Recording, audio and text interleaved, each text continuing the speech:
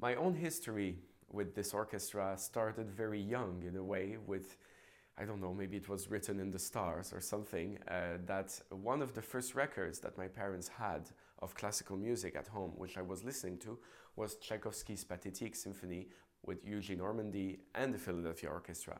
And I remember also the cover. There was this big, wonderful chandelier, which is still in the old Academy of Music, which used to be the home of the orchestra. And because I loved that symphony, this was also my first orchestral concert I attended in Montreal with Zubin Mehta, conducting that symphony. It's a strange turn of history that it ended up being my first visit to Philadelphia as a guest conductor.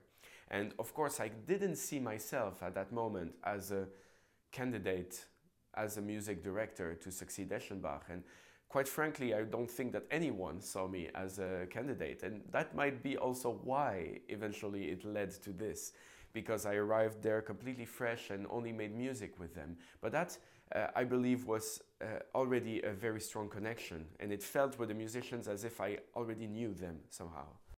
I guess for a conductor, falling in love with the orchestra is the first step. But when one wants to merge the destiny, to an orchestra, you have to embrace the city, and it has to go hand in hand. And I believe that Philadelphia has this wonderful quality of not being so big that you get lost and you can't have this feeling of people knowing each other, being on a certain human size. And myself coming from Montreal, it's something I value very much. Not feeling in such a big environment. I mean, I love New York, I love London, I love Paris, but to behave and especially make relevant an orchestra in a community, one has to feel that it's reachable. And what I like about Philadelphia as well is that yet, even if the size is not so huge, it has everything one can wish in an American city.